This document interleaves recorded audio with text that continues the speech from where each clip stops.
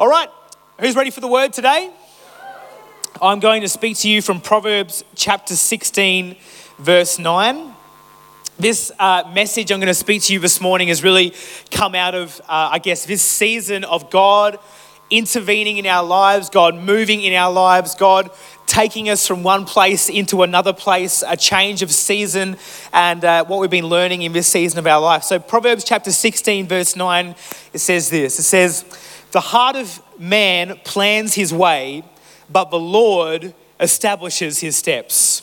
I'm going to read that again. "The heart of man plans his way, but the Lord establishes his steps." I'm going to just say this in the Sam Long version this morning. You may think you know what is going to happen with your life. You may have planned out how your life is going to roll. But when God gets a hold of your life, when God speaks into your life, who knows that he can move who he wants to move, do what he wants to do, bring faith where he wants to bring faith, release where he wants to release. And so I want to speak to you this morning about how to live your life, if you're taking notes, not under divine intervention, but how to live your life in 2019. It's been a big week, people. Under God's divine control. Let's pray. Father, I just thank you today for this word. I thank you, Lord Jesus, that you want to speak to us today. I thank you, Lord, you want to breathe on this word today. I'm aware that without your presence and anointing on this is dead. But when your power and your anointing comes on a word, it can shift things in our life. So God, we just declare God shifts in this room today for 2019. We declare that you would speak to us, that you would move what needs to be moved in our hearts to bring us into alignment with your plans and your purposes and your destiny and call on our lives. So we pray these things in Jesus' name. And everyone said? Amen.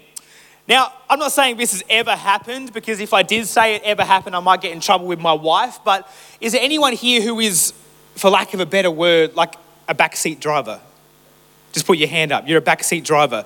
You kind of like to have some suggestions on perhaps how the car should be operated while it is in motion. There's a bunch of people who are being way too quiet, because I know in this room today, there is probably at least 100 of you. So come on, don't be ashamed of it. You're a backseat driver. You like to be in control of that wheel. Now, I'm not saying this is true, but maybe occasionally, potentially, when my wife is driving, we get into situations in which I am fearful for my life. Sometimes we get a little bit too close to pedestrians and I want to take control of the wheel, right? Sometimes we are at stoplights and apparently we are not at stoplights because the car has not stopped at the light. And I am tempted to intervene. And so what do? There's been a couple of moments where we've had, the old NDE. Do you know what an NDE is? Near-death experience. And had a couple of those where I've kind of jumped across from the passenger seat, grabbed the wheel and just done some correction there and come back. And who knows, as a husband, that never goes down well, right? That is never going down well. And what's happening is that moment is you are temporarily intervening. That's an intervention. You are intervening. You are taking control of that wheel from the person who is steering the car to prevent an accident, to prevent something from going wrong. I think a lot of the time as Christians, we become obsessed with this idea of divine intervention. We become obsessed with this thought, this idea that we want God to intervene in our lives. But I don't like this word intervention, because it suggests that there are moments that God is not really in control. It suggests that there are moments that we are in control, and when we need him, he steps in to prevent calamity, but then gives the wheel back to us. The reality is we're not called to seek after or to chase after divine intervention. What we're actually called to seek after and chase after is divine control. Jesus isn't meant to take the wheel at moments in your life where you need him. You need him every moment of your life. We don't want him stepping in. Come on. When we need it, we need to be under his control constantly. Like, far be it from us that our relationship with God will be minimized to accident prevention. But the only time God hears from us is when something is about to go wrong and we need him to step in.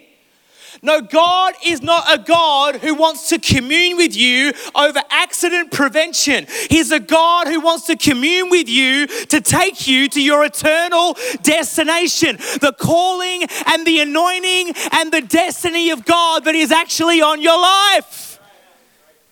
So we get obsessed with this thought of God intervening, but maybe what he wants for us is not to get obsessed with that thought, but this one. God, every day I wake up, I want you to take the wheel of my life. God, every moment I breathe, I want you to be in control. Lord, I believe that you're in control over my family today. I believe you're in control of my finances today. I believe you're in control of every situation in my life, and I am intentionally, on a daily basis, not occasionally, but on a daily basis, placing you exactly where you ought to go in the driver's seat of my life. I want to challenge you this morning. Are you living your life hoping for occasional divine intervention, or are you living your life seeking to constantly be under his divine control? Because they're two very different ways of living. I spent a lot of time in airports over the last couple of weeks, and there's a certain person at the airport that scares me every time I walk in. The security person, right? These people are hardwired to assume you are evil. Like, you walk in and you get to that security line and you could feel the judgment. Like, you walk up to that line and they're looking at you. They're scared, and they look at me like so harshly that even I'm convinced I'm a criminal. Like, thoughts start going through my head of like, could I have brushed past someone in the mall who had gunpowder on their sleeve and it's gotten on me and they're going to do the bomb test and I'm going to get arrested, or somehow some youth kid at Youth Alive conference snuck some drugs into my backpack and I didn't know about it, and I'm like all these thoughts start running through my head. They look so suspicious. They're looking at me, and every time I get randomly selected, it's the boldness. And it gets me on edge. And I was kind of thinking about this system we've got set up. And if you've been to airports recently, you would know that over the last 5 years, the security measures have only increased and increased and increased, right? And if, to be real, the reason that has happened, the reason that's occurred, the reason we've got greater security measures in place, it would be safe to say that we don't want people taking control of planes that they shouldn't be taking control of. So security measures have been put in place to prevent something from a hijacking occurring, right? There's these security measures that have been set up so that someone cannot come in and take control of something that we don't want them to take control of. And what is true of this physically in an airport is actually so true of us spiritually when it comes to our relationship with God. Often we put security measures up around areas of our lives to prevent Jesus from hijacking things that we are not comfortable with him hijacking. There are areas of our lives that we are happy for God to have control over, but if we're honest, there are other areas of our lives that we do not want him to come near. We do not want him to hijack. We do not want him to control because we have a fear that maybe he's not a good pilot. Now, we wouldn't say that, we wouldn't sing that, we wouldn't be here at Emerge Church on a Sunday morning singing, God, you are a terrible pilot. Like, we're not going to sing that. But just because we don't sing it, it doesn't mean we don't believe it. Our behavior is a product of our belief.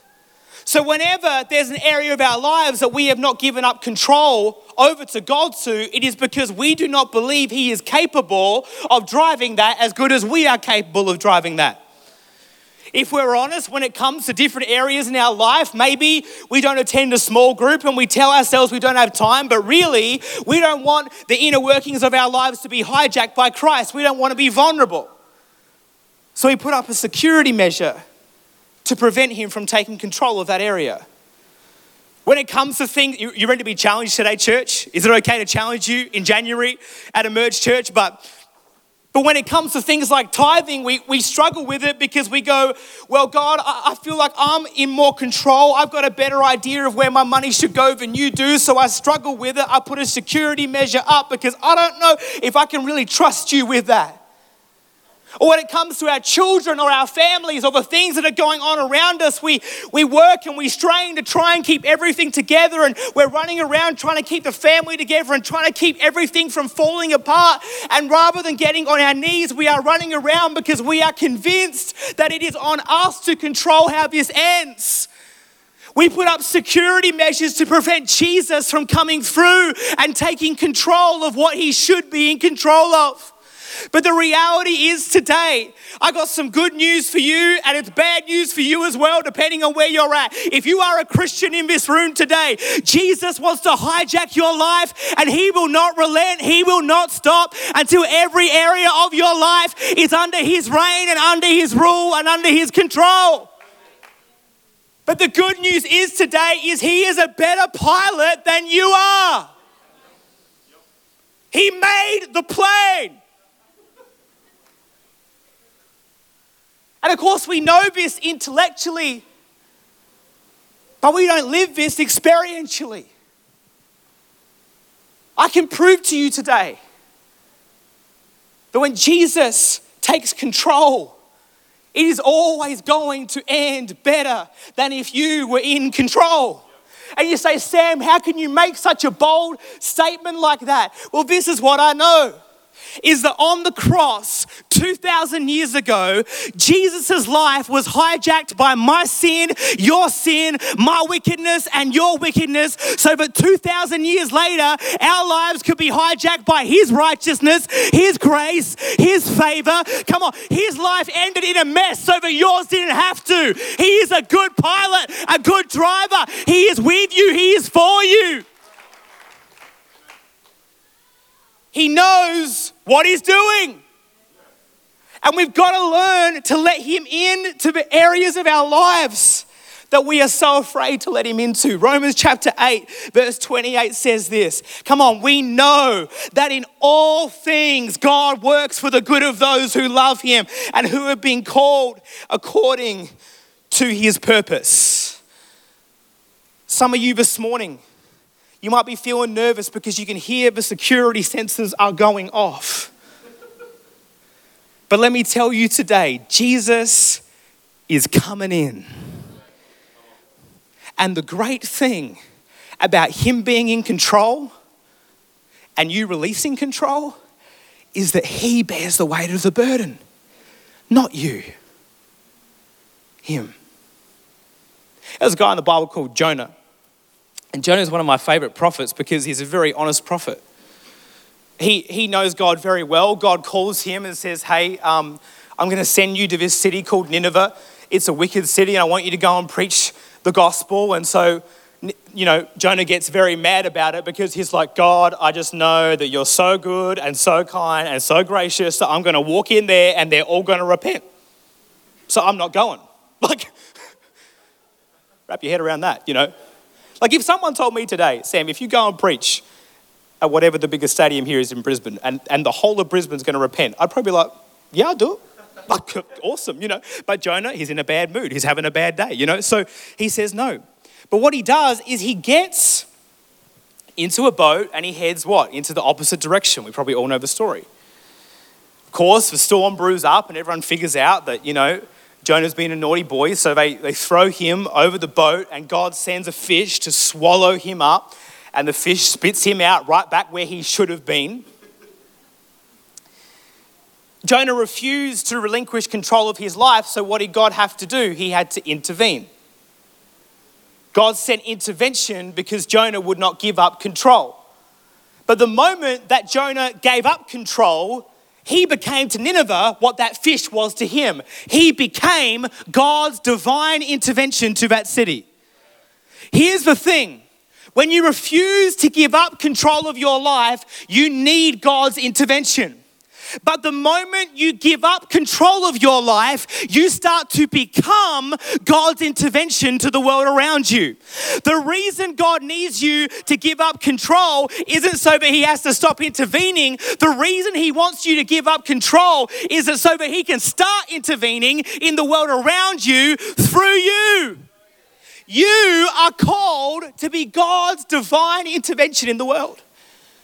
Been praying, God, would you intervene in my workplace? He has. He sent you.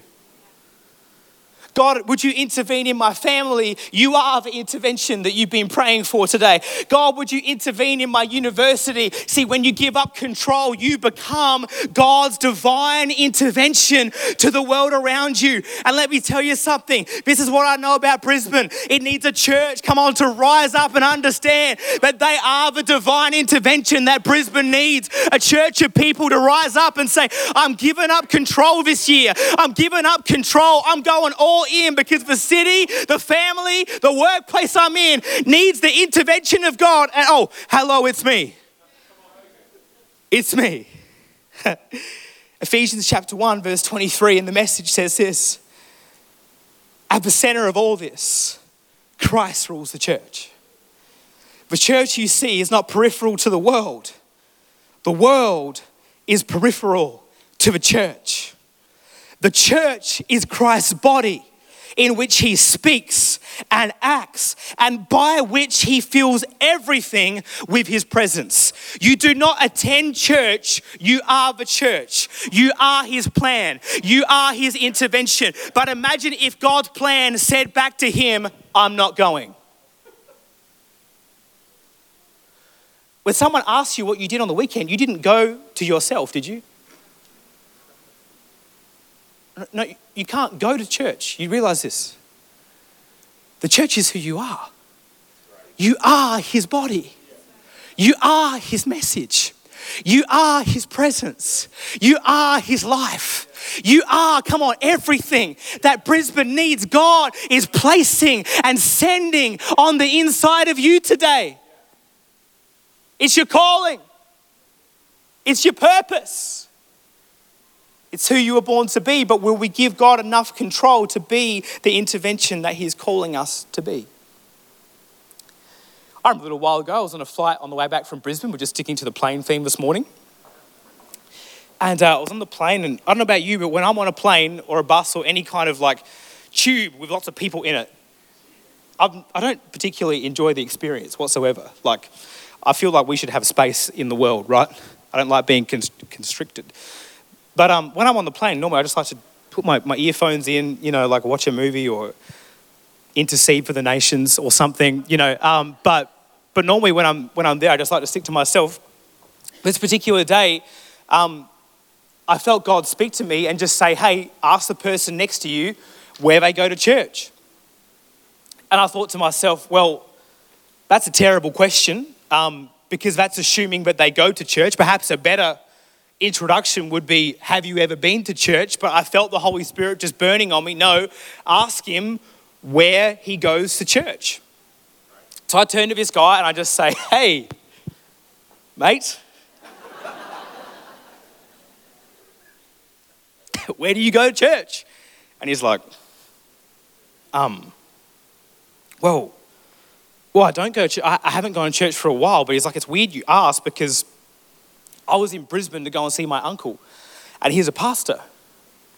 And the reason I was going to see him is because I've been having these night terrors, and I haven't known how to get set free of them. Like I haven't known what to do. And so I went there to talk to him about it and ask him what I should do. And I'm on my way back to Adelaide, and I'm like, wow. And he's like, so what do you do? And I'm like, I'm a pastor. And he's like, no. And I'm like, yeah. And he's like, no. He's like, you dress well for a pastor. And I'm like, thank you. And he's like, you're not going to believe this. And I'm like, what? Tell me. I love this already. What's going on? And he's like, my auntie, like, hears from God. She's like a prophet. Like, he obviously is very suspect of his auntie. But he says, my auntie told me that I was going to meet a pastor on the plane on the way back from Brisbane. and that he was going to speak to me and we were going to pray together and I was going to be set free from these night terrors. So we're there on the plane, right? And I start talking to him about the authority he has in Christ. I start talking to him about the power of the blood of the Lamb and we're there and there's like a row in front of us as there is on a plane. And what happens is when you start having a conversation about demons in a plane is that all you see is ears. It's like...